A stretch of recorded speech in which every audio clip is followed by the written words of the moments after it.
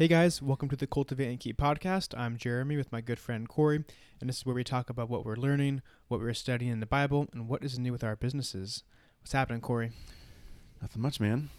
I'm just working away. I feel like I've actually been in a good groove recently, like the last 2 months ish. I feel like it's kind of weird because more recently I've been sleeping in later, but I feel like I've been a lot more productive and energized throughout the day. I don't know if they're connected or not at all, but I'm feeling good. I'm excited. Are you working later into the nights or just working less hours but getting more rest kind of thing? Yeah, I think I'm just working less hours but better. Maybe a little bit later into the day and or being more productive later in the day, whereas normally I feel like I'm a little bit productive in late morning, and then around 2 to 3 o'clock I kind of just peter out. And now, I don't know, I think I'm more productive later in the day as well. I don't know. I can't really put my finger on it exactly. But I feel like I've been in a good groove. Ironically, too, I feel like a lot of what's kept me productive has been just changing up my work environment.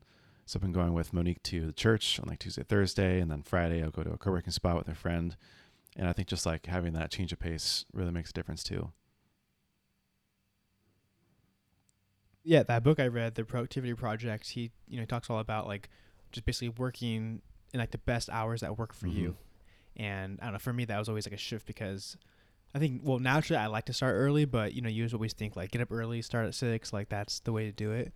And his whole thing was figure out when you are most energized and optimize your time for that. Sorry about my dogs, they're crazy. They're used to me being there. Anyway, that's cool, man. Yeah. Hey, chill. How about you? How things going? Yeah, no, I'm doing well. Looking over our schedule and kind of what we had set up for the year, we've surpassed our goals business wise, and I feel very content with where we're at. And so I don't want to say checked out, but I'm kind of checked out. I'm kind of just cruising now, I don't know. We had a couple of very busy stretches, really since mid-August through probably the last week. I mean, probably after November 14th was our last really busy week of events. So that 3-month stretch, I was just working so much that now I'm all right, I'm done. I'm just checked out. It's so busy. That combined with getting ready for the baby, a lot of our time is spent towards meetings and appointments and just doing random stuff for that. So I don't know, it's a weird feeling because I don't feel pressure. Normally I feel pressure to fulfill events or to meet my goals, but that's all done. And so now I'm kind of all right, I have plans for next year I want to start working on, but for the most part I'm just I'm good, and what's not helping is we just got a jacuzzi and I'm loving it, dude. I'm in there every morning, every night, and it's just morning great, and night. Wow, yeah, that's impressive. Heck yeah, man. I mean, I would go midday too if it was cooler. I mean, I will go midday once it cools down a little bit. So it actually was kind of funny that the very first day we bought it used, but the first day we got it, it just got connected to the electrical, so I had to get all set up, and I was having an issue with it. I couldn't get it to work. I'm not sure why. I probably spent 3 to 4 hours troubleshooting and Googling and YouTube, all these things. And after all of that, it basically led me to, okay, this must be a wiring issue. So Connie called her dad, hey, can you come over after work, because he's an electrician. So after work, he came over and he spent 10 minutes looking at it, and he's yep, this wire is in the wrong spot. He's switched them around, and boom, it worked instantly. But it was just funny because when that day started, I just told Connie, hey, just so you know, I'm just letting you know ahead of time, today I'm not focusing on work, I'm focusing on this jacuzzi. That's my main focus. So, and she's laughed at me. So I lost all of Monday just doing jacuzzi stuff. That's amazing. But it was worth it, man. Totally worth it. That's right. So Rest and recharge. That's kind of where I'm at. I feel there was someone I was reading. I was kind of I was reading some of their stuff, and they were talking about how I think we've sort of forgotten the importance of seasonality and especially just the way that our brains and bodies are wired to adapt to the seasons, and how there's natural kind of ebbs and flows and productivity, and fall and winter we sort of start to ramp down, and we start to get a little bit less productive, and then spring and summer we're more sort of energized, and there's the new year, you want to hit goals, and so you're there's more sunlight, and just naturally Oh, it was Andrew Huberman. This guy I've been sort of like binge listening to his new podcasts. He's like this scientific guy, but he's all about like body and mind optimization stuff. He's a really cool guy, really smart. But he's like kind of all about like listen to your body and your mind, and like sometimes you don't have to fight it. If it's cold and it's dark outside, like don't try to be super productive, just like embrace it. And then the next time that it is, you'll feel like even more energized and motivated when it's sunny and light out to go work or go work out or go outside and do something more active. And so I think there's value there. Yeah, I naturally like tend to be someone that like pushes against what I'm naturally feeling. Like I'm all about like, you know, if you're feeling like the easy way, like go the hard way, like, you know, do what you don't want to do basically. But Connie's really good at like telling me like to do what I want to do. Like if you want to relax, if you want to whatever. And it's like, it's hard for me to not do that. But anyway, like the last few weeks I've for sure just been like into like rest, chill mode, like, you know, which is, I think is good. It feels good to do. Yeah. So I'm trying to soak it in and enjoy it. Also, like I'm just trying to remember like, okay, dude, like a month, we're having a baby, or a month and a half. And like, you know, life's going to change a lot. Savor it. I'm kind of, if I want to take a half day and spend half my time in jacuzzi, like by all means, if I can do it, do it. Right. Like, it's kind of where my mind's. And I know I probably sound really ridiculous right now, but I'm so hyped on a jacuzzi right now. It's kind of like I'm really excited about it. Man. So that was there was like a period. It's a little bit sad, but it's kind of funny too. There was like a period. I bet you if my mom's listening, she'll remember this. But I was doing, I don't know. It was like one of those semesters when I was doing like 20 or 21 units in school. And I was working and I was driving all the time, and I basically like leave at 7 and get back at like, you know, 10 or 11 o'clock at night. And for like a couple months during sort of like this winter season, like, you know, November, December, January, I would get home and I would pull out like a little carton of ice cream. I'd hop in the jacuzzi at my parents' house, and I would be out there till like 1 a.m. And I didn't even care that I wasn't like getting sleep, because it was just like my time to finally relax and like. Dude, I forgot you guys had one there. Dude, and it's huge. It's so nice. Yeah. And I remember that. Yeah, we had that one time. Power that baby up, eat some ice cream, listen to some Bon Iver, and all is well in the world again. Oh, dude, it is a game changer. I went to lunch with Connie's dad. Actually, I golfed Connie's family yesterday, and he was asking me, like, so like, how you like the jacuzzi? I'm like, it's amazing. He's like, what are you doing there? I was like, well, in the morning I drink coffee, and at night I drink wine. I just sit there and listen to music, and Connie came in with me last night, and it was great. Another funny thing is I go in naked, and I don't care saying that, but it's really funny. Wow. Another thing that's funny is like we have roommates. We rent our room out. We rent rooms out in our house, but you know I'm obviously like. Am I gonna need to like? Mindful. I mean, I don't even walk out. Later? Like I don't walk in our living room with my shirt off ever, because like we have 2 girls. It's like I'm just like aware of that, and so I always have, you know, whatever, that's fine. But it's the jacuzzi's in our backyard, and everything is like all the windows have like blinds, and so I don't just like. My point is I'm not being like careless about it, but it is funny because like we do have roommates, and they could I guess come out there, and I think they know. But I think they've kind of learned. Oh, Jeremy, like every morning at night he's in the jacuzzi, and I think they know I probably don't wear any shorts. But the first night I went in, I forgot a towel, so I was like, Connie, like yelling her name, and she didn't hear me, so I had to just make a run for it, and I made it. It was all good. So, but it was cold. So, lesson learned: get a towel. I all of a sudden I want to go in the jacuzzi less now for some reason. It's odd. It's weird timing. No, I'm actually really excited to go in. That sounds fun. That'll be fun. It's always good. Like you always have that one person, you know, who has a truck, and so you use them for moving, and that's always been you. And now you're also the one friend who has a jacuzzi, so I use you for your jacuzzi too now. Yeah, exactly. Yeah. Wait, what do you have to give? Let's talk about that. My brain. Nothing. Twitter. You want to shout out on Twitter? I can give you one use your of those. brain. You just say the word. Yeah, that is a good point. You got all the connections, Corey. Not much. No, but I mean, I guess on like a more like, serious level, like a lot of, like I think I mentioned, a lot of our time has just been like about the baby. And dude, I've watched like way too many childbirth videos. Like actual childbirths, like just random people. Yeah, like you have to, man. You got to learn. And I think I've shared, but we're doing a home birth, and so you know, a lot of like the process is kind of just us and on our own. So it's a little bit non-traditional. So yeah, there's a lot to learn. we're gonna have a doula and a two midwives. So the doula's like main responsibility is basically just like to comfort Connie and to like help with whatever needs she has and kind of to support her. And then a midwife are like the the medical side of things and the actual delivering of the baby.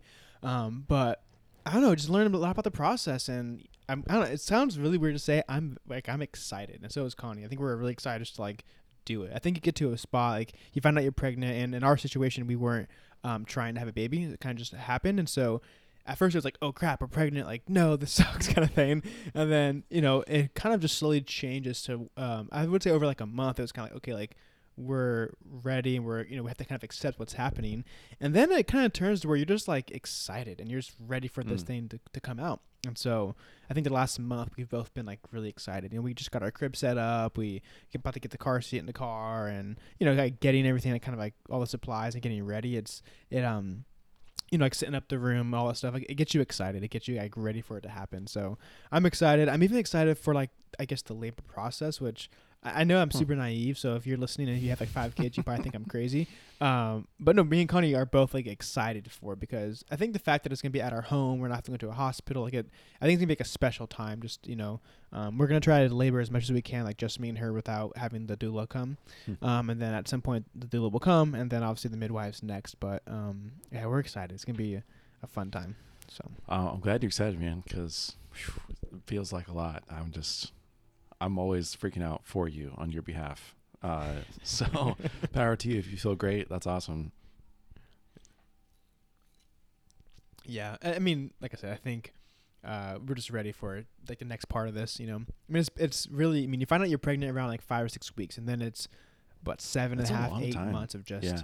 It's a long time, and it's like not your only focus, but it's like your main like focus, especially being our first kid. Like, we're so new to this, and so especially at this point, like I would say like 70% of our time is like spent doing or talking about like baby stuff, and so it's so much, and so it's like we just want him to come out. We're excited to meet him. So I've never thought about how long 9 months actually is. That's a long time to be pregnant. I mean, it's basically all of this year has been that for the most part. Oh yeah, you're right. Yeah. Wow. Yeah. So it's been good though. I mean, I've learned a ton, dude. I've learned a lot about just like what happens to like a mom as she's carrying a baby, and even just like things about birth I never knew. I've just learned a lot, and it's been really interesting and cool. I think I shared last time that book I've been reading, one of my like 8 books I'm reading, the one about supporting your wife during birth, and even that alone has been like fascinating. So it's been good. Another funny thing is like picking a name. So we haven't actually picked a name yet, and we've kind of decided we're basically going to wait until he comes, and then we'll name him hopefully with the first few days. But that is kind of weird, and I don't know, but it's good and it's exciting, and I think we're both like mentally preparing. I think this whole season is good for us because it worked out with our like life. Like this is where we get this. This is like our slowest time of the year business wise, and I think just overall, like me and Connie tend to like be more like at home and just less going on. November, December, like January, February. So I think it's good timing. We're just excited for it. So it's our main focus right now. Yeah. This is a weird kind of random question, but if you're not doing it in a hospital, then like how and like who do you get like a birth certificate from, or like like who's like there to be like, oh, this is when the baby's born? Like, do you just say like, oh, this is the baby's birthday, and then they write it down? That's a really good question. That's probably a Connie question. My assumption would be like the midwives have some form of like certificate or something like that. I think there's like steps we'll have to take to like, it's not as simple as like, oh, here's your little ticket, whatever. We'll have to go do some stuff, but I think it's them. That's my guess. Yeah, interesting. So, well, exciting stuff, man. But yeah, it's exciting. Upon us. It's the date's getting closer. But yeah, man, that's kind of been the main thing I had to share, like under what's been going on for me. How about you? Yeah, it's been a lot of. I've just been kind of in this like productive mode right now, working on Swy Files. So I think the last time sort of talked about how like focusing Swy Files just on SaaS marketing, and I like increased the membership and the membership price, and I'm creating a new course and kind of like not revamping everything, but like very like focusing what I'm doing and have like a really like tight scope for what I'm offering. And so now I've just been like cranking away at this new course, just like talking to people and getting involved with people in the community, cranking away at some new stuff. So one of the kind of the bigger updates is I'm recruiting some like premium sponsors for Swipe Files, which are like the first like major advertisers essentially. So they'd be like for all of Swipe Files, so like the newsletter, the community, some like other co-marketing stuff together, like maybe like a little virtual summit or like a report that we'll work on together. So I'm trying to recruit like 2 to 4, and it'd be all for all of 2022, not just like a one-off thing, but just like for the whole year across everything. They're the sponsors, and so I've been having some calls and meetings, doing some pitching. It's kind of just like running like a sales process, and it's pretty nuts because I set a price that was double what I was like thinking would be like I'd be comfortable with or I'd be really happy with. And no one has even batted an eye. Like it's actually been like really, really receptive. And now it has me thinking like, geez, am I charging like too little?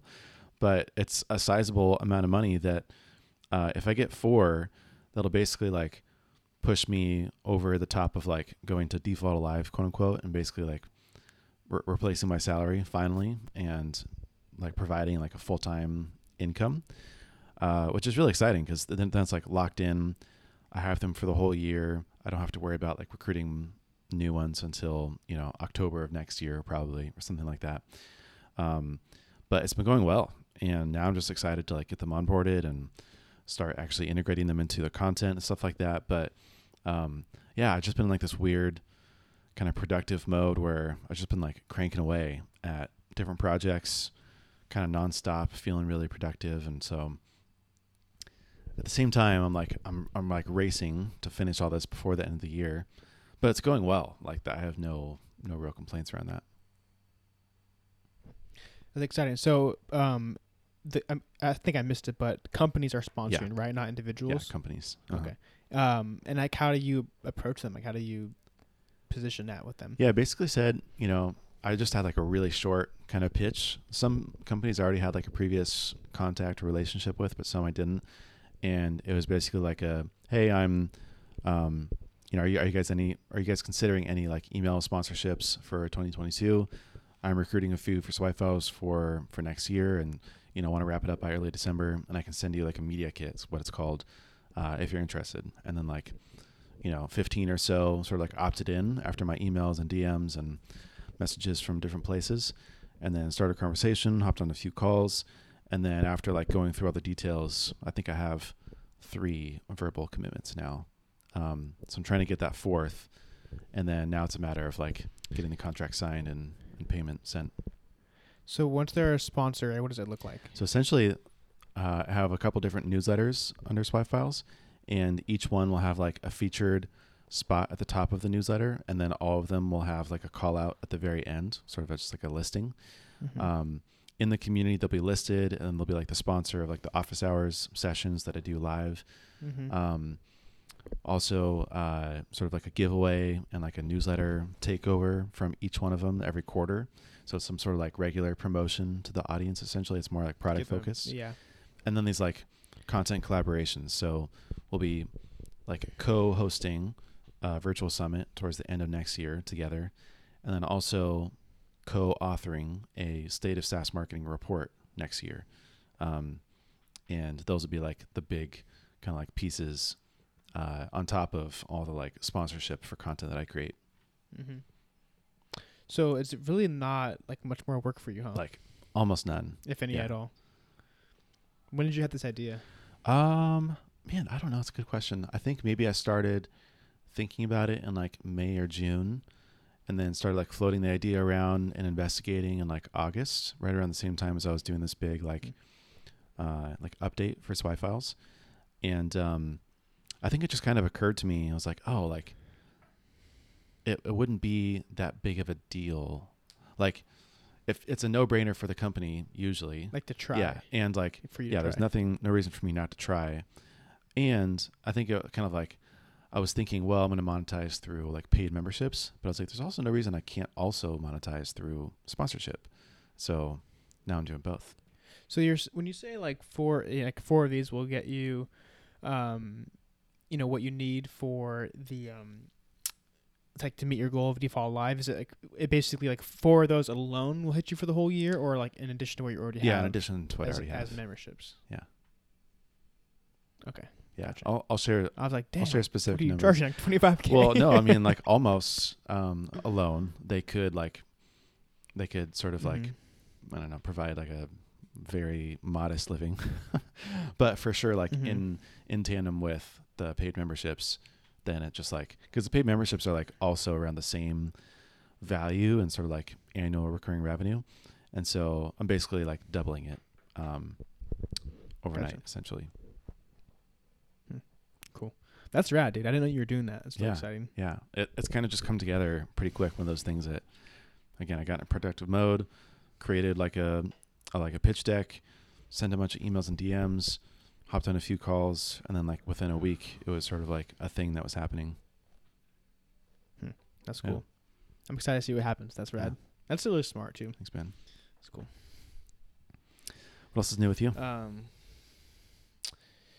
Well, business-wise, a couple things. I think like for 2021, I feel like the year is kind of just like closed. I mean, also like we're having a baby, so we're at. I don't think we'll take any more events for the rest of the year. I mean, we like well surpassed our goals. We definitely have like more margin in December. Like we have a lot of weekends that aren't even that full, and so we could take on more work. But our baby's due December 27th, and I don't know. I just like. I could take on more work and I don't have to worry about being there, but I do run the risk of something going wrong. I have to go, or I could potentially be pulled to an event. I don't want that, especially if our baby comes. And so for this year, I think we're basically just kind of closing it out, and we're going to be done with what we have. And so that's cool. I feel like very satisfied with what we did. I feel like we are farther than I thought we would be. So that's really good. And then kind of thinking about next year. So a couple of things we're working on. A newer thing that's I'm really excited about, but I'm for sure going to do it. But I want to add on photo booth rentals for next year. So yes, I'm really excited about it. I think it'll be a super easy add-on, and I think it's going to, I don't know, but I feel like it will significantly increase revenue. So I think it'll be a great addition. I think it's going to be really easy to add. Like I don't think it's going to be that hard. I was interviewed on another podcast that you connected me with, and one of their people they had on before me is a guy from New York that strictly does photo booth rentals in Long Island. And long story short, me and him ended up connecting. We had a call together, and I just asked him like tons of questions, and he was super rad. Oh, I tell you that, yeah, he was super rad. He shared everything with me. So he sent me all the links of where to buy everything, how to do it, how it all like works together. He kind of told me his processes. And so, and he, like I said, he only does rentals, and their revenue is close to what we do with all of our rentals. So I think it'd be a great little thing to add on. I think it could potentially be a huge part of our business. And so the goal would be that it would be just like a portion, but let's say it grows even bigger, like that'd be amazing. So I think it's a no-brainer. Like the investment like to start up is not that crazy. Like let's say for each booth we buy, like we'll make our money back within probably like 3 to 4 rentals, and so it's for sure worth it. And it's just kind of funny. Ever since I started like talking about this, I've been paying attention to how often, like, because we get asked for things all the time that we don't have. People always say, "Oh, do you guys do tents? Do you do stages?" And I would just say no. But now I've been paying attention, and it's kind of like one of those things. Like I don't know. Like once you are like aware of something, your mind like sees more of it, and you like, are more attuned to it. And so since I've had this idea about a month ago, I mean, we've been getting so many inquiries from people saying, "Oh, do you guys rent photo booths?" Really? And I'm like, not yet, but we are. It's coming. So I'm super pumped about it. I love starting things. It's like it fills me up. I don't like the day-to-day management of our business. I can do it, and I think I'm decent at it, but I just don't like naturally enjoy it. And so now I get to basically start a new business within my business. So I'm all excited about that. So slowly putting the plan together for how that's going to look. I would like to get a lot of things pretty much like on our website, like pricing figured out, and have a couple photo booths by the end of the year. That way I can start advertising them and then start booking them. So really excited about that. That's a huge step. Another thing is we are like really considering, like really looking into hiring like a general manager for our business next year, which that is like incredible if we can do that. And it's kind of weird like looking back over the last few years. But like first it was obviously get into business, then it was to pay the businesses off, and then it was to start like taking like actual income and salary from the business, and then it was hiring someone to basically run like the actual events. I don't have to go on the events, and now it's okay, how can we hire someone to run the business? So it's really cool like to see how things have developed. And so we're like seriously looking into it. I'm actually meeting with someone today about it, so it's like a very serious thing, and I'm thinking we'll do it. I also think that part of how we'll get feel comfortable with affording that higher right now, but if we add on photo booths, it's a great way to afford it, you know. So I'm very excited for next year. I think it's all really good things. I feel like we're moving totally in the right direction. So huge stuff that I'm pumped about. Man. But it's all kind of just in process, I guess. Super exciting. Yeah. How recent was that call with that guy?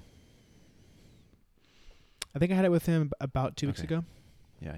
Yeah, he seemed really, I remember him. I was going to say, if you hadn't already, like, you should talk to him, because I remember on the episode, he was like, oh, feel free if you have questions, like an open book. And so I'm glad you got connected. And yeah, Connor connected us. Yeah. So man, that's super, super rad. It took us like a month to finally schedule a call, but once we did, it was really cool. Another like super random thing, like a guy that's been working for us, kind of just part time, but he like randomly called me and was like, hey, I've really been thinking about, I had like an idea and I wanted to run it by you, but I was thinking about what if you did photo booth rentals? And I was like, dude, like that's so funny you asked me. Like I'm literally like playing that right now, kind of getting things ready for next year. And so that's really cool. Like another like funny thing. So that's been good. And then for the home staging business with Tally and Thomas, that's been going well too. We officially like partnered with them June 1st, and we set like a revenue goal for the year that like I tend to always be overly ambitious. Like I have these huge goals that I almost never fully meet, and we set a goal and we're gonna hit it, which is really cool and really exciting. Like I didn't even realize that until I was looking things over last week. I was like, oh my gosh, like we're gonna meet our goals, which is really cool. And another like random thing is, so we do home staging and we've also wanted to do home design, but they're kind of like different beasts. So we don't really have any like actual like design clients. But someone just hired us to come. They bought an Airbnb as like a rental, like bought a house, and they're using it solely as an Airbnb, and they want us to like design and furnish the whole home for them. So it's like a huge client, which is really exciting, and it's kind of cool because that client came from a coordinator that we know from the event side of the business, and so it's really cool how they all just like work hand in hand, and everyone refers to each other, and it all works out. Yeah. So yeah, dude, it's good. It's exciting. That's rad. I'm excited for 2022 as well. I feel like with Swipe Files the way it's going, and with other projects the way it's going, it's really exciting. I feel like also maybe we can finally turn the page on COVID in 2022, like for real this time. Yeah. And so that hopefully also gives me hope, and just like resuming that normalcy and travel, and really like feeling like we have everything handled, Yeah, I hope. Part of like when I think about next year, I just think, like, I don't know, part of me I do have some anxious thoughts, right? Like we just don't know what's going to happen, and so I don't know. I think, and it feels like that's over and behind us, but we'll see. Hopefully I didn't just jinx us, but it feels like things are trending in the right direction, at least. I don't know. Yeah, it is kind of bizarre because there's all these like, man, it's really hard to put your finger on like how things are going, because the media and the government will like paint this picture of like the world is still on fire, and we're going to put all these mandates on, vaccine mandates on companies with over 100 employees, and travel restrictions, and going back into like some sort of lockdown. Like we were just up in LA, and I mean, you were telling us, right, that a bunch of restaurants are requiring vaccine cards and or masks. Yeah. Monique was just at a concert and they required a mask the whole time, and it feels unnecessary. So like it's like, okay, well, even if COVID isn't really like a thing, are we still going to be able to like go back to normal? Who knows? I don't know, because we're all still acting like we're in a pandemic when we're not. I don't know. Yeah, it's weird. I mean, being in the event industry, like I feel like I'm often around like the COVID talk, and everyone's just thinking about that.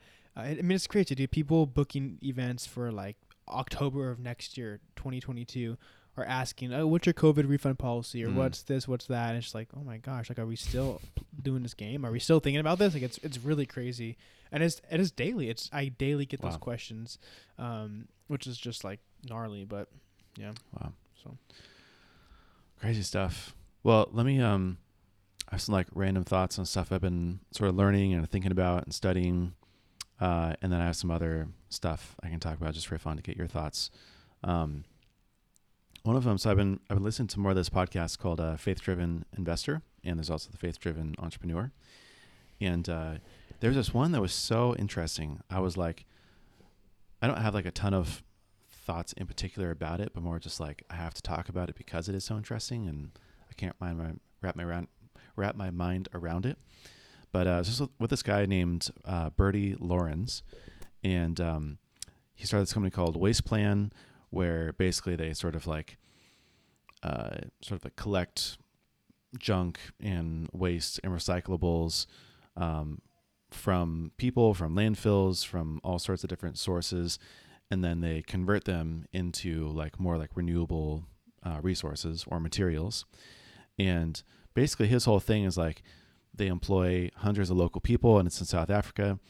And South Africa is like, you know, it's gone through a lot of this like apartheid, I forget how to pronounce it, apartheid sort of revolution. There's a lot of like racism and segregation and like roots of sort of like this like wealth inequality and gap. But his whole thing is he like I couldn't tell if it was like legally or if it's just sort of like in practice, but he like gave away 51% of the company to God. But like I don't, you know, again, like how do you, I don't know. I think it's more like in practice than it is like legally, like he gave it away to some sort of nonprofit or foundation or something like that. But it's insane because they employ hundreds of people and they give away 51% of, for sure, like the profits and give it back to not only just the employees, but they are like literally starting schools and like daycare centers and like all these like valuable places within like cities and towns, and having like a ginormous impact on not only the economy, because it's crazy. He was talking about how in South Africa it's very, well, black and white is not the right analogy here, but like you cross one street and it goes from like extremely wealthy to like literally the poorest of the poor. And so he's like literally like creating wealth in poor parts of town and in like poor communities. And because he's employing them and he's also giving back and he's also creating these, you know, schools and like local centers in these places. And I don't know, it just like completely blew my mind about like how big of an impact one company can have on a town and on like an economy and some sort of like community. Because I don't know, I've just been thinking very like individualistically about, well, what's my contribution? And like, you know, I'm putting this to someone else and someone else is doing good with that. But like this guy is doing it all directly through the company, not just through like the profits personally or through like other charitable things through the company, if that makes sense. Like the company is the thing that's making the difference. That's interesting. I was thinking, I was talking with a friend the other day. We're talking about like how like naturally we like want to compete, like so in business, right? Like you, like this new idea you're having with the sponsorship, like that's to grow your business, that's to keep, you know, having an edge over your competitors, like it's to continue to move forward. And you think of it like that way, then you think of like with your friends, right? You know, if you have like a friend that like you're always trying to like one up each other or see who's doing better, like me and you, for example, if our friendship is like that to where we're constantly comparing each other, like that would be like a weird thing for us, I think, financially, right? But I don't feel it's that way. I don't think that you feel it's that way. We're more like happy for each other when someone is doing well. Like hearing your story about the sponsorship, I'm like, wow, that's super cool. It's because like we're not competing, we're like trying to support each other. And kind of like might be a leap, but I was just thinking in terms of generosity. Like if you're trying to be generous or help people, like if you're thinking about yourself or your business and how your business keeps growing and it keeps outdoing competitors, like unless you can like drop that for a second and just think about like giving and helping and supporting those around you. If you can't do that, if you can't drop that wall, then you won't be able to give. You won't be able to be generous. Mm-hmm. When you're able to drop it, you kind of just stop thinking about like that. So I don't know, kind of random thought, but that's cool. I'm gonna look this guy up. His name, what the podcast is called, Faith Driven Investor. Bertie Lawrence of Waste Plan, down in South Africa, It's pretty nuts. He's like all about. Does he have a South African accent? Yeah, really thick. It's fun to listen to him. Dude, when I was working for Le Bon, there was this like property manager that I used to work with, and she was this older lady, like 65, and she was like the sweetest lady, and she just like loved me. But she had like the cutest like South African accent, and she was just like, really cool. And like once a month, I'd see her for our meeting, and every time it was great. She was super friendly. I love listening to people with accents. There was this old like marketing advisory client that I had who was from like a northern part of England, and he had a really thick English accent, like a proper English accent too, not like a very like I don't know. There's all sorts of different like dialects or the way that people speak, but his was like a very like proper English. And I just like smiled the whole time, and he was so fun to talk to because I just like listening to him. And I'm the same way about like South African and English. Some are not so fun to listen to, but some are really fun. On a similar note, one other thought I had was, I think it was another, I think it was either another faith-driven investor or entrepreneur podcast episode, but it was with Randy Alcorn, who's like an author, and I actually have his book. He wrote a book called Heaven, but I haven't actually read it yet. It's been around for a long time. I don't know, written lots of books, but he wrote this one that I never heard of before called The Treasure Principle. And he was talking about it in the podcast, and it's all based on Matthew 6:19-21.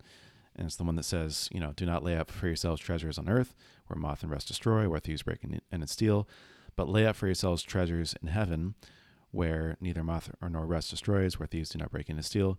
For where your treasure is, there your heart will be also. And so this is like the basis for the treasure principle, which is what the book is about. And he talks about how there's like different kinds of treasure. And so like a person, Jesus, is the first treasure. And he talks about the story of the man who goes in the field, and there's sort of like the treasure chests, and then he goes and sells everything just to go. And like that's sort of like our relationship with Jesus. That should be like the first treasure. And then the second treasure is heaven, which is a place. And that's like our eventual goal and like reward. And that like the place where we dwell with Jesus ultimately. And then there's the third treasure, which is possessions and eternal rewards, and like relationships, I think is also kind of encapsulated in that. But it's interesting because I never thought about it this way, but he talked about how that second kind of part of the sentence, it says, but lay up for yourselves treasures in heaven, and for where your treasure is, there your heart will be also. And he talked about it in a very literal way, like giving today and sort of like being generous and, I don't know, like doing things that advance the kingdom of God today here on earth literally get you things in heaven. Literally get treasure. Yeah. I read this book that was called a Life God Rewards. And this is a long time. Super funny. I found the book at the George's house, Chris and Debbie George, in their bathroom. It's like one of their like toilet reading books. And I stole it. I just took it. I was like, oh, this looks cool. And I obviously brought it back. They're like my family. I know them. But the book, it's all about that. I mean, it was really about like what you do today, like how you, like you said, how you were generous, how you help people will literally like give you treasures in heaven. And like it's dependent on how we do. So like, Corey, you may have more treasures than I will in heaven because you were like a nicer guy and you did more things of like giving and being generous, which is, I feel like, I don't know about you, but I don't think I was taught that growing up. I don't know. It's like a weird twist. Yeah, it was like an eye opener thing for me. Yeah, it's oh dang it, I just had it on the tip of my tongue, but there are other verses about how your reward and sort of your portion, and especially the idea of like heaven just being like a physical place, like it is this, but it's more real and it's more tangible, and we experience it more, and our senses are more alive and more sensitive to everything.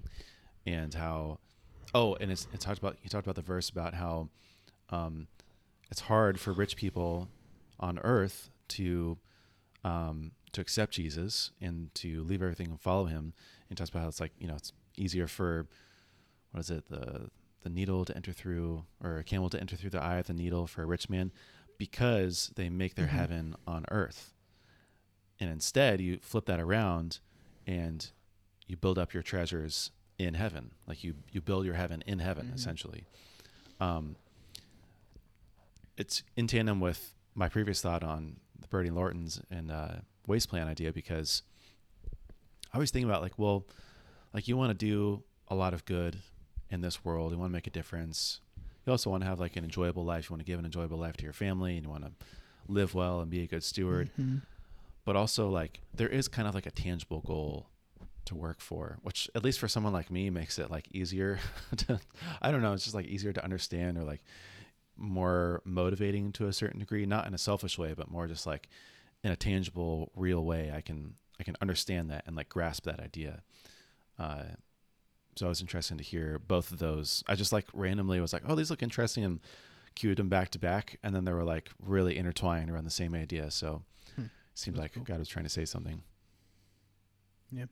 Yeah. The whole giving thing is like interesting. I think like for me, like, you know, growing up, my dad has always been really generous and giving to people. And, I don't know. I think people might think, or you might think like, oh, like, I'm the same way because that's my dad and that's how I was raised. But like, it's not really been that way for me. Like I don't think I grew up like naturally like wanting to be a giver and be someone that's been generous. It wasn't really until like I got married, that's when that like kind of started happening for me. Connie is like really good about like wanting to help and bless and give to people, and it's just been interesting like, because you think that like, man, it kind of goes back to that competitive thing I brought up. Like if you're like you giving to someone, like it is like somewhat of a sacrifice for you. I mean, you know, you worked and you earned that money or that resource, whatever it is that you're giving away. Like you brought that on, and then you're choosing to help and give it to someone else. And I don't know. I think I thought like when we started, we've done a good amount of giving this year, like above what we've you know, above our tithe. And I think I kind of just thought like it would be easy, or it would be like the most just like, what's the word, like joyous, like fun, fulfilling thing. And what I've learned is it's been extremely just like it's given me freedom. I think I would say like I feel no stress when I give, which is not what I expected. I thought it'd be more of like a joy thing, but it's kind of funny. It's more of like a freedom thing. Like I give and I help people, and I just feel so at peace with it. And I guess in that comes the joy, you know. So it's interesting how that works. I don't want to go into too many specifics, and I feel awkward even talking about it, but we've continued to tithe, which we should, but there's been, you know, since I left Barometrics and basically like went out on my own doing consulting and doing swipe files and being like self-employed, if you will, like it hasn't always been easy to tithe because every month is different, and cash is not always there, and it doesn't always feel like, sometimes I don't know where the next sort of like paycheck is going to come from, or if we're going to have money for, you know, for these things coming up or for some sort of unexpected cost. And it's always felt tempting to like, well, I'll just switch it off for a month or for 2 months or for 3 months, or I just had a bad month. I'm not, you know, the next tithe I'm going to save and try to make up for that. And every time I've felt like tempted by that, then I almost feel like scared to stop. I'm like, well, what happens if I stop tithing and giving? I don't know. It just feels like a very like a big deal to do, and I'm glad that we've sort of stuck through it, even though hasn't always been easy. That makes sense. Yeah, me and Connie had a talk the other day. It was like, cause I mentioned like we've been giving through our business. I think I mentioned, but we wanted to basically tithe like 10% of our net income this year, and how we've decided to do it was rather than like just simply like every month doing 10% to the church, we're basically giving to people we know, if that makes sense. So people, you know, that just need, we're trying to bless and help people. And we were talking the other day, and I forget what it was, but Connie brought up an idea, and it was like a long-term commitment to give to someone for like a year. And I hesitated, and she like made some comment. I forget how she said it. If you guys know Connie, you know she's very direct and doesn't really is not very polished with her. But her reaction was like, then what's the point of all this? Like, what's the point of like making money and growing and having a business if we're not going to like give a lot of it away? And I kind of just like, it's easier for her to say that because I'm the one like running and doing the business, right? But when she said that, it just felt like very right with me. You know, it's like sat well. Like she is correct. Like, at least for us, like that's one of our main intent and reasons to like work hard and to grow is to help people. And so, kind of like focusing back, like what is the point of all this? Like, well, it's to help people, it's to help your community and those around you. So, yeah. What about you? Things you've been learning, studying, top of mind? dude, well, so I think I shared a lot of what I was learning, kind of, I guess, was baby stuff, but there's some things I'm studying. But those are one random story that I don't even actually have a lot to say about it. I more just kind of want to put it out there and see if you had any thoughts. But this is like a few months ago. I've been meaning to share on the podcast. But I was at Lowe's, and I was in the paint section, and I was looking for like some, I don't know, enamel or like flat, whatever, some kind of type of paint. I had a question, so I asked one of the employees there. It was this older guy, probably in his mid to late 60s, really kind guy. He was very talkative, and you could tell he just like was doing kind of like I don't want to say the word like a mindless job, but he was very just kind of like, this is easy. I'm here just to do my time and be out. But he's also very friendly, and he knew what he was talking about. So we're like talking, whatever. And I'm not sure how. I think I made some comment about like, oh, like, why are you still working, or when are you trying to retire? Like, kind of what is your next step in life, basically? And he basically shared like, oh, like, I retired. I think he said I retired 10 years ago. I got this job 8 years ago, and I'm working to pay off my wife's taxes. Is what he said. My wife's tax bills is what he said. He basically shared with me that he had some job. He had like a pension. He had all these like retirement. He had all this stuff, and I forget what he said. I think he said he had like, it was like close to 10 grand a month of just like retirement money coming in, and he still had to work to pay off like tax bills. It sounded like, and I guess like what I took away from it was just like he didn't plan well. He didn't manage. Him and his wife didn't manage like their bills and expenses for retirement, and it was. I'm not sure what I even want to say about it. I thought a lot about it that day. Like that'd be a weird thing to be 68, 69, whatever, and you're working at Lowe's to pay off like tax bills that you have, and it sounded like he had a really good job before that. It was just like a weird thing, and I just kind of thought, wow, like I don't want to be that way. Like I don't want people that I know to be that way. Like I want to plan for like, pay my taxes basically, or whatever it is, right? Like just plan well for retirement and the future. And so I don't know if you have any thoughts on that, but I put that down on one of these sections because I just wanted to share that story finally. Yeah, interesting. I mean, that's super like a random. nightmare for me personally. I couldn't even imagine being that late in life and then they're like having to go back to some sort of, I don't know, manual labor or like just kind of scrounge for money every month to pay off something. I'm already like super averse to like debts and or things like that where it's like I'm tied down, like this is something that's holding me back from something else, and so that's pretty scary. Yeah, it was a super like random story. And apart from that though, I'm reading one, two, three, four. I'm reading 6 books right now. I think it's part of my problem. I feel like scattered in everything I'm reading just because there's a lot of them. I don't even know what I want to say. I guess the one thing I want to share was I'm reading this book, Future Men. Well, I'm rereading this book called Future Men that Mike Van Meter recommended to me, like, I think to us actually like a couple years ago. It wasn't when he's on the podcast. It was like before that. Yeah. And I started reading it at the time, and I remember I think I got like a little over halfway, and I kind of felt like, like, because it was all about like literally like raising like a child, specifically like raising men.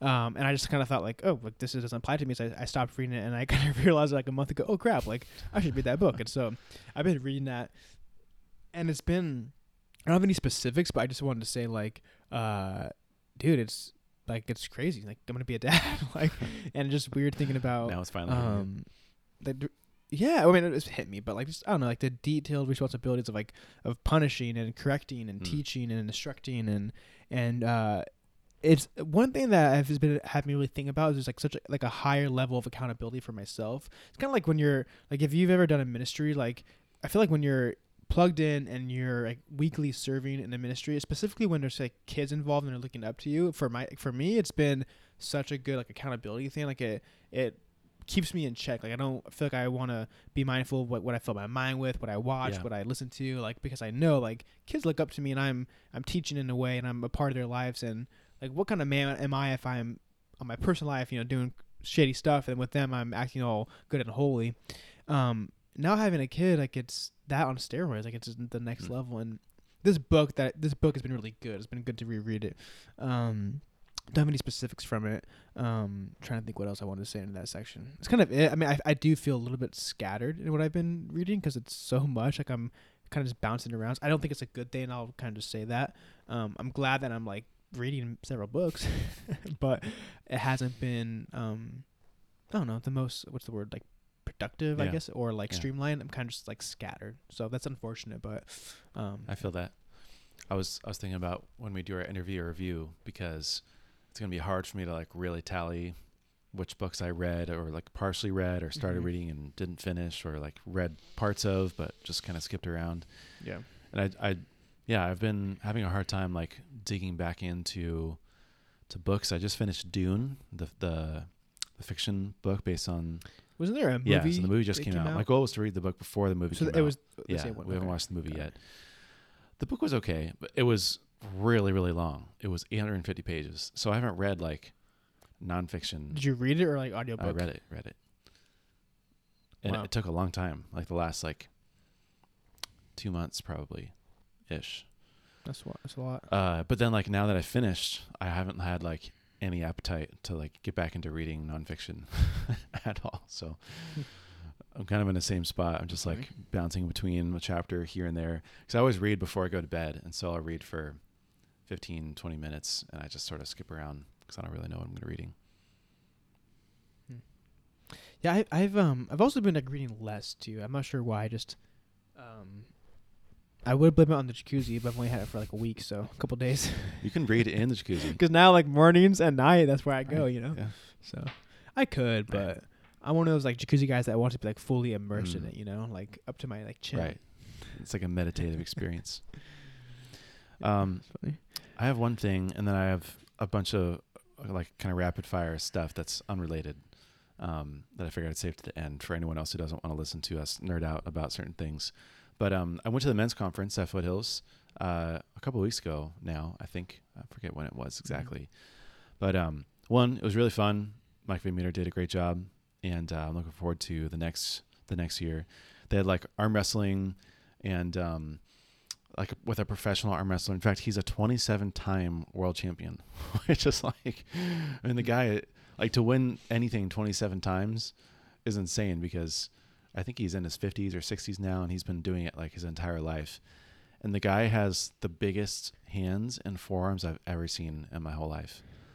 What does that look like? Like, is it just like best 2 out of 3? Like, No. what does that match? Yeah, in the look like? competition, there's a certain like method for scoring. Like you switch off, I think with different hands, and then like you do a certain amount of turns, and then I think you even like start in certain positions sometimes. Either way, the guy is an absolute monster, and that was fun. There was like a live band, played volleyball. It was a good time. But Mike Slater was sort of like the featured speaker, so he gave like one of the main sessions, and then he also did a breakout session. And towards the end, he sort of just left time for like questions from the audience.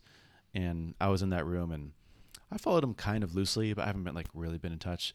But he was being like really, really like honest and transparent about a lot of stuff around like his faith and his family and upbringing and radio career and life. He gave some crazy Trump stories, which I can share another time. But he just sort of like opened to the floor, and he had like mentioned something in passing where he said that he basically just said like really quickly, like, I've been thinking recently about how like I struggle with like greed, and he's like, I don't know what to do about that. And then just like moved on really quick. So at the end, I asked him, I was like, hey, I was just wondering if you could expand on like what you meant by that, and sort of just what you've been thinking and going through on that topic. And it was so interesting. He was basically just saying how due to a lot of like career stuff between radio and like building his sort of like brand and personality, and sort of like what his next steps and plans are going to be, that he's like very, very motivated by money, and like he's already very successful, and so he's like also thinking about other things and investments and opportunities, and they just bought a house, and he's also been into really like stock trading and Robinhood and all that sort of stuff, also getting into crypto a little bit. But he was basically just saying like how he's been thinking about how he's noticed himself feeling greedy. And it was just like a weird thing, because no one really talks about that at all.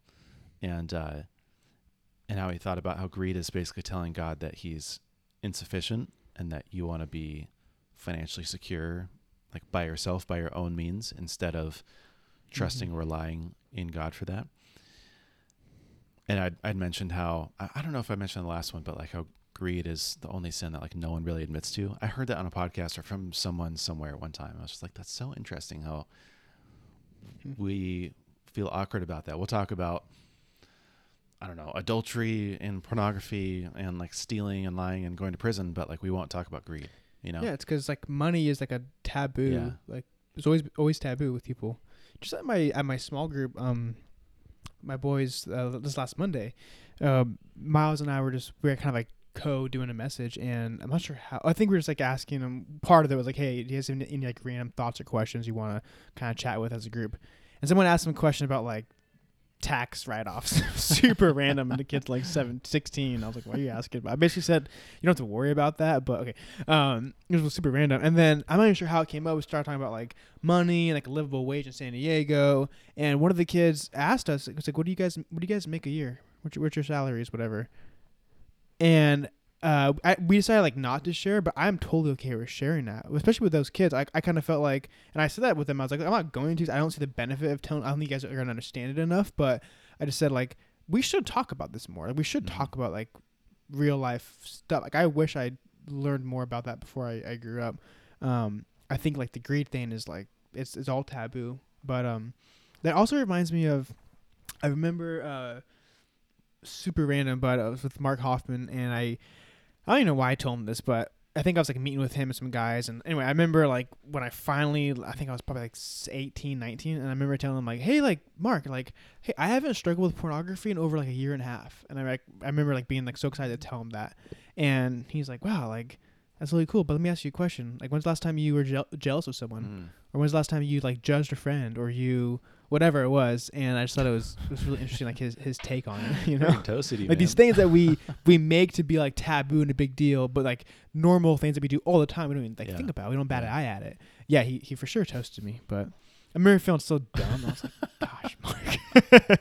But he's totally right, because like to your point, there are so many things that we don't even think about that we do daily. Yeah. But you've never forgotten it. it's cool. I'm bummed I missed that. It sounds like a good topic. Yeah, it was. I really, really appreciated how open and transparent he was. I think, this is going to be one of those things that's going to stick with me for a long time. It's going to be like subtly in the background, I'll be thinking about for a while and piecing things together. Because there's a really interesting line between like ambition and greed and like generosity, and like, 'cause it all comes from having some sort of surplus, or like the pursuit of surplus and an abundance of some sort, right? Well, so okay, that's a point. I'm glad you brought that up. I've been thinking like, I was just telling, I was hanging out with Thomas Fitzgerald, and we were like talking about like random stuff, and I was just telling him like, I'm not sure how this came up, but for me, I feel like the more we obtain, like the more money we make, and the more like just like earthly things we have, it's hard to explain. I almost feel like the less that I need, or like the more we get, the more I feel like super fulfilled and like grateful for what God has allowed us to do.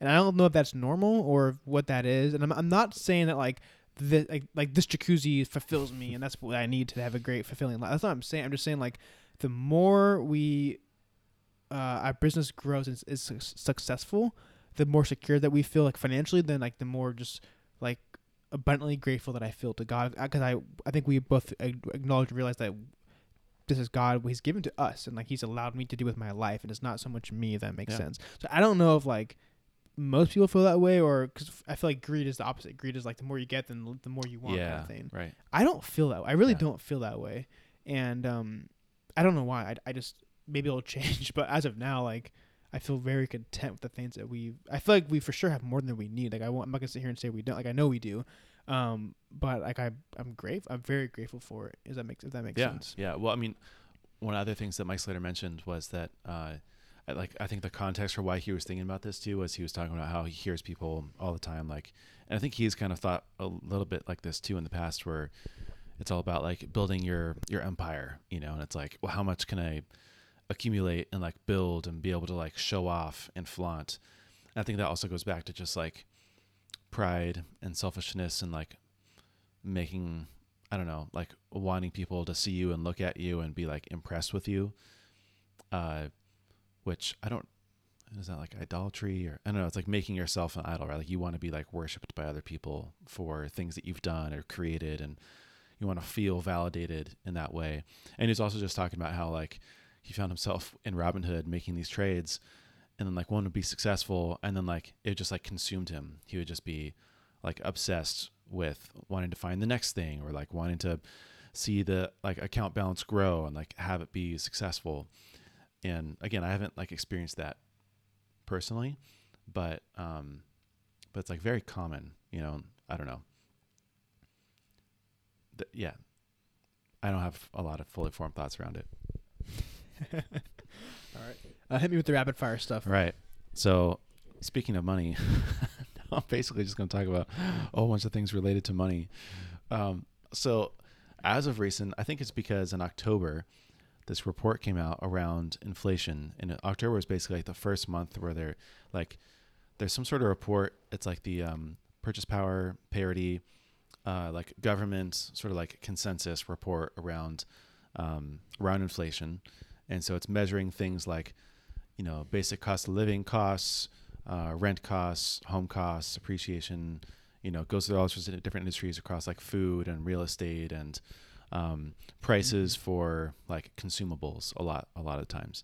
And October was the first month where they reported on the first like large jump, which I think was like 6.2% or something like that, which for 1 month. Which at the start of the year, it was like supposed to be what, like a 7% increase for the year? Yeah. Yeah. If you remember. Right. So, okay. So this is the whole thing is like, basically in a few podcasts I listen to now, everyone's talking about how inflation is being vastly underreported. And if you look at like, cause it's interesting, like there's monetary expansion, which is also equivalent to inflation, but that's really what causes what we feel as inflation, with prices going up, essentially. So back in, 2020, the government printed, literally trillions of dollars. I think it was like towards the end of 2020, it was something like 20% of dollars in circulation were created in the last 6 months or something like that. So like, yeah, I'm hearing that. So like crazy. The monetary expansion that's happened in the last 2 years has been something to the effect of like 25 to 30% ish. But we haven't seen or realized that inflation in our day-to-day lives quite yet, and or it's happening kind of gradually. And then October happens and it's like this big jump where it was at like 2 to 3%, and then all of a sudden it's like 6%. And now everyone's talking about how it's like, all right, people, like, buckle up, because it's about exactly. Like, this is vastly underreported as it is, and it's just going to get worse and more drastic as within the next like year or two, essentially. Now they've also been talking about ways to basically hedge against it. So I was like, oh great, perfect. Like awesome. Like, what do I do about that?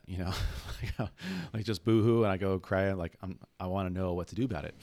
So they were talking about how like there are ways you can hedge against inflation by using that to your advantage if you put your dollars to work for you in things that benefit from monetary expansion and price inflation in consumables. A lot of that being traditional things like real estate. Interestingly, a lot of like tech stocks don't benefit from inflation because actually, no, it's not true. Tech stocks do benefit a lot from inflation because they're not generating a big profit today, and it's sort of like thrown off to the future. But they're also hurt by inflation because they don't have the same ability to just like increase prices overnight. A lot of times, like people will be up in arms about it in some ways. If their Netflix subscription goes from $15 to $16, like that, you just don't see those kind of price increases a lot. But with things like, so I was talking about like Costco and like a lot of like big distributors and businesses where there isn't a lot of like price sensitivity and or they're at like the start of the value chain where they have this, like they set the price, no one can say no, and then it just like trickles down all the way to a consumer like us. like a lot of manufacturers and a lot of, especially like semiconductor chips are like super short right now. And there's also inflation. So it's like this double whammy where, like they need to jack up prices because of inflation, because they're at the beginning of the value chain, but also they can jack up prices because the supply is so low and the demand is so high. And so anyways, they're talking about things like that. I can't tell if I'm like buying into sort of like the story or the narrative or not, but I like have no cash right now. Like basically everything is going into stock, crypto, REITs, like real estate funds, index funds. Mm-hmm. But I don't know. I just wanted to get your thoughts on how you're thinking about it. Because I feel like, I don't know, I want to take advantage of it. I feel like I've already been taking advantage of it based on some of the results I've been seeing. But I also just want to talk more openly of like, this is a thing, like people should be thinking about this and generally trying not to hold on to so much cash if they can, or at least like think of ways to take advantage of it. Yeah. I think that, my guess is most people like don't think like this.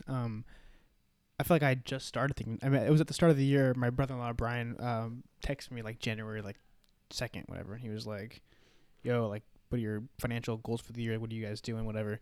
And we got together and just hung out, and you kind of like opened my mind. One thing he said at the start of the year was like, put your money in like tangible assets like property and REITs and everything you're saying. He's talking about just, I guess, inflation. And I think you're spot on. It's hard for me because we have our business and our personal, and so like cash is like an important thing for us. We have to make like quarterly tax payments for our corporation, and so like I need cash for that.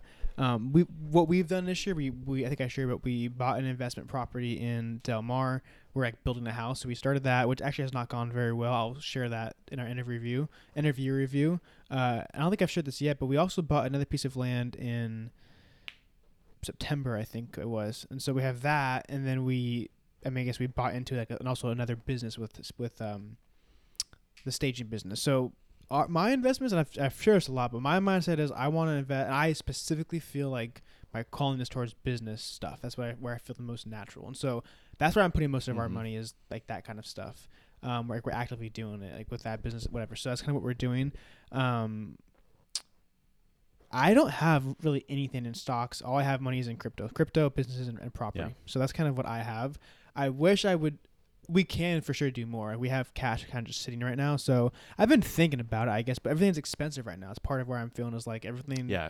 Right. Costs a it's lot. Also so, like all-time highs across everything. And so so it's like a weird thing where like in terms of like business right now, like we have enough, like we're flowing. So I'm kind of like, whatever. I think what I honestly want to do, I really want to buy like another business. That's what I want to do.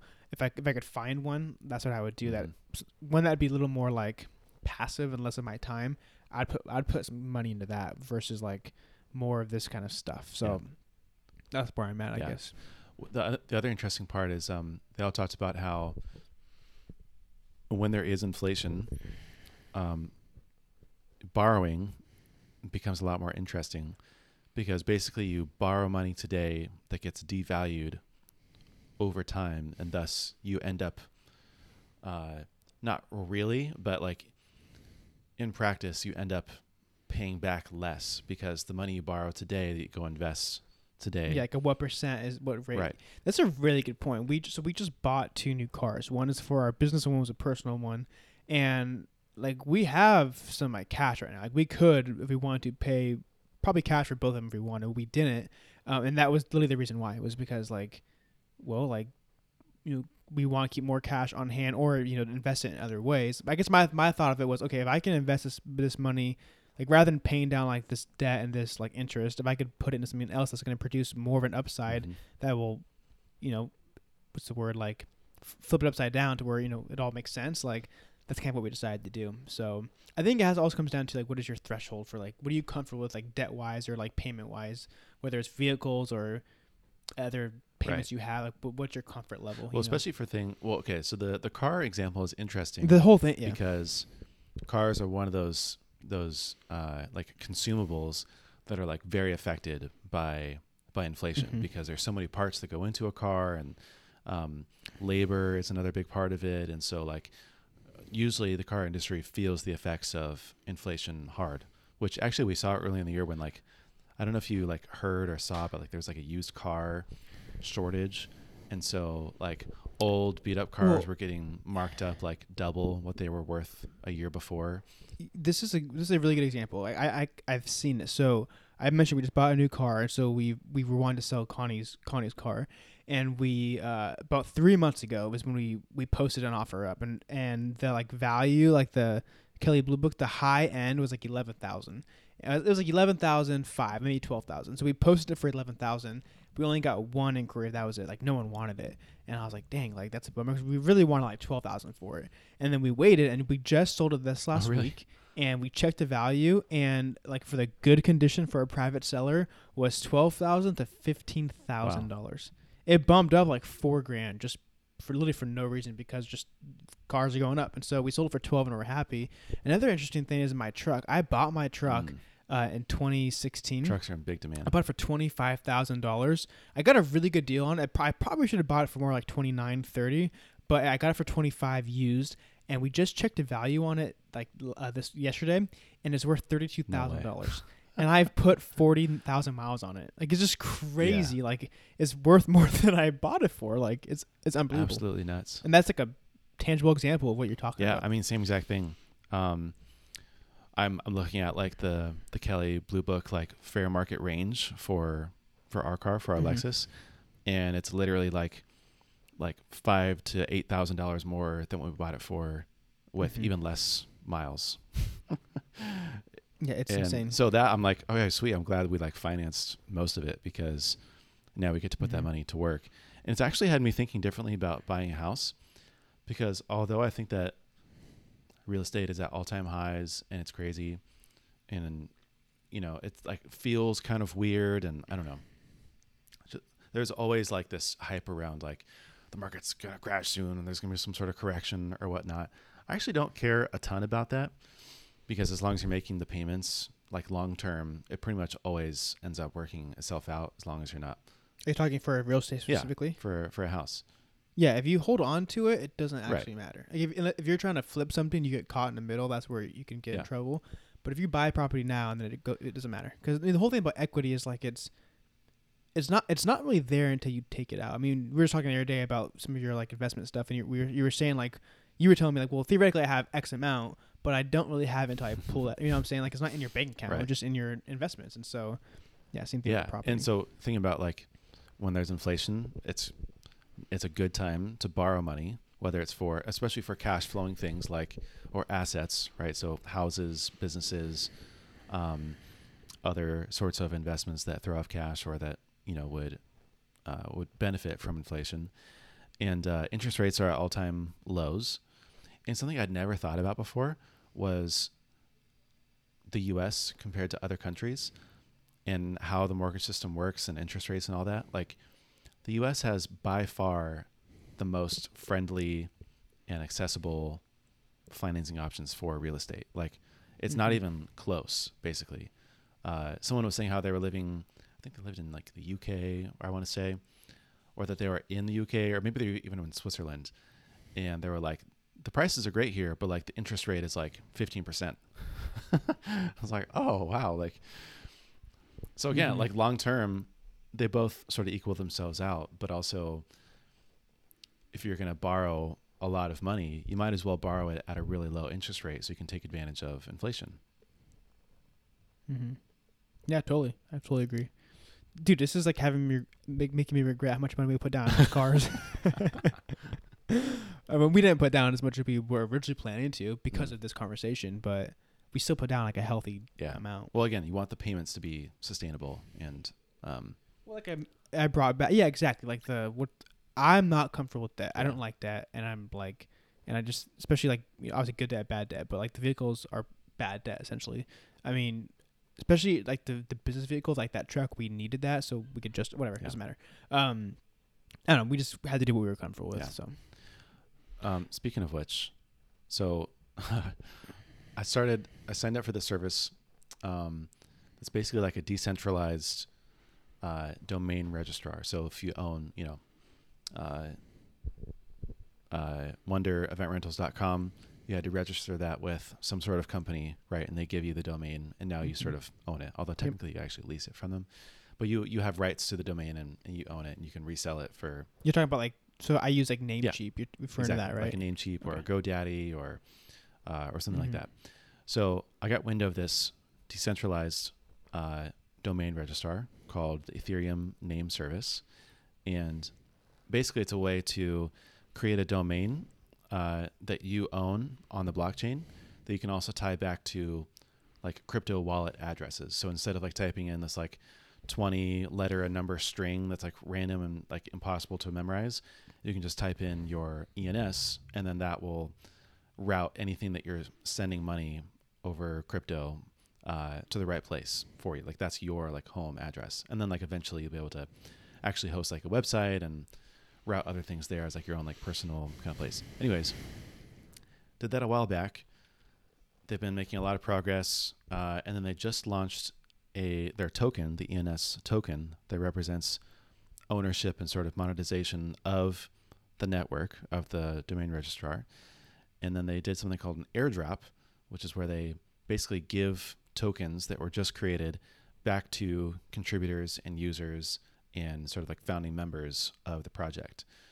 And there was basically had this like whole equation or formula around how long you've had your ENS registered, and like how long, like when's like your next expiration date, and like when you actually started using it and whatnot.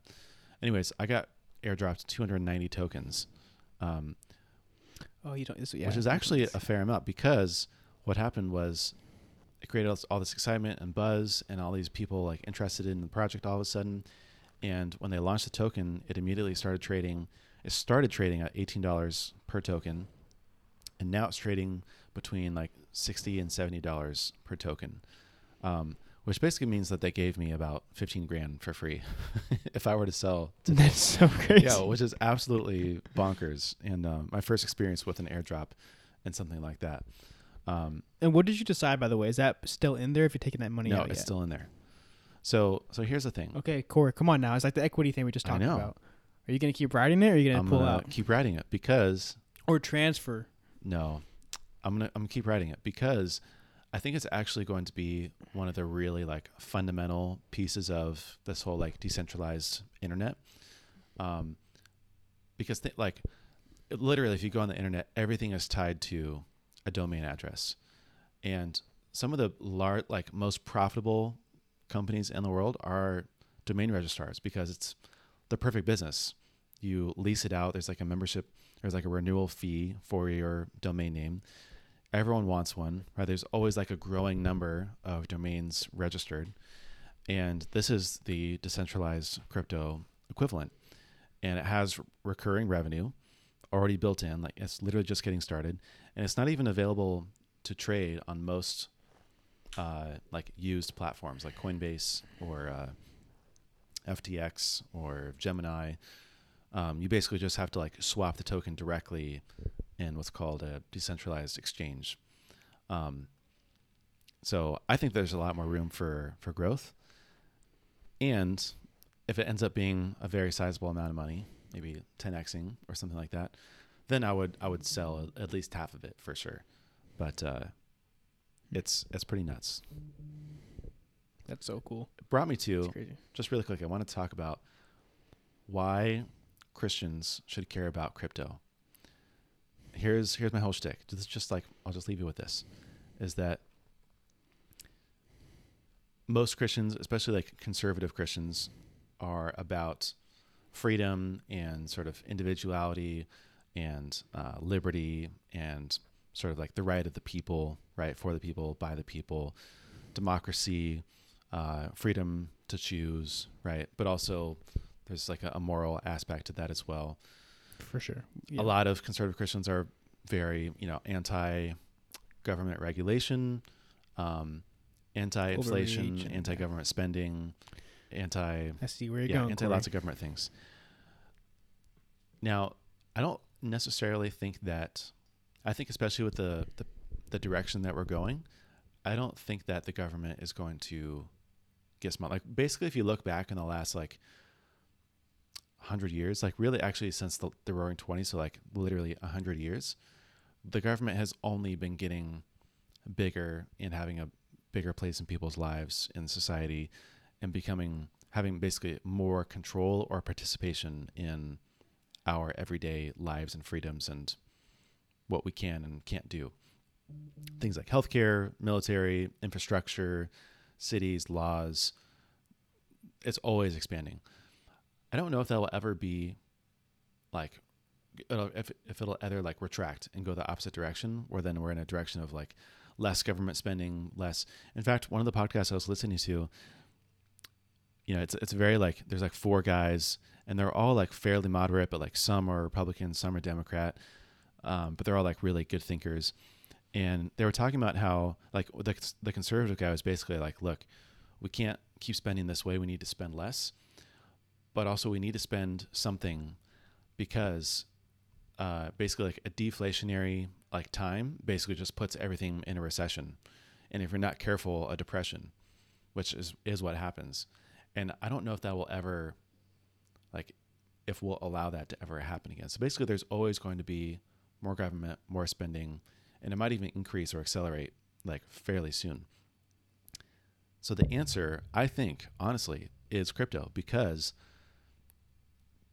it is decentralized by nature. Instead of like the definition of centralized essentially is the government, right? Is like a central governing body that determines what people can do, say, how they participate in society, etc.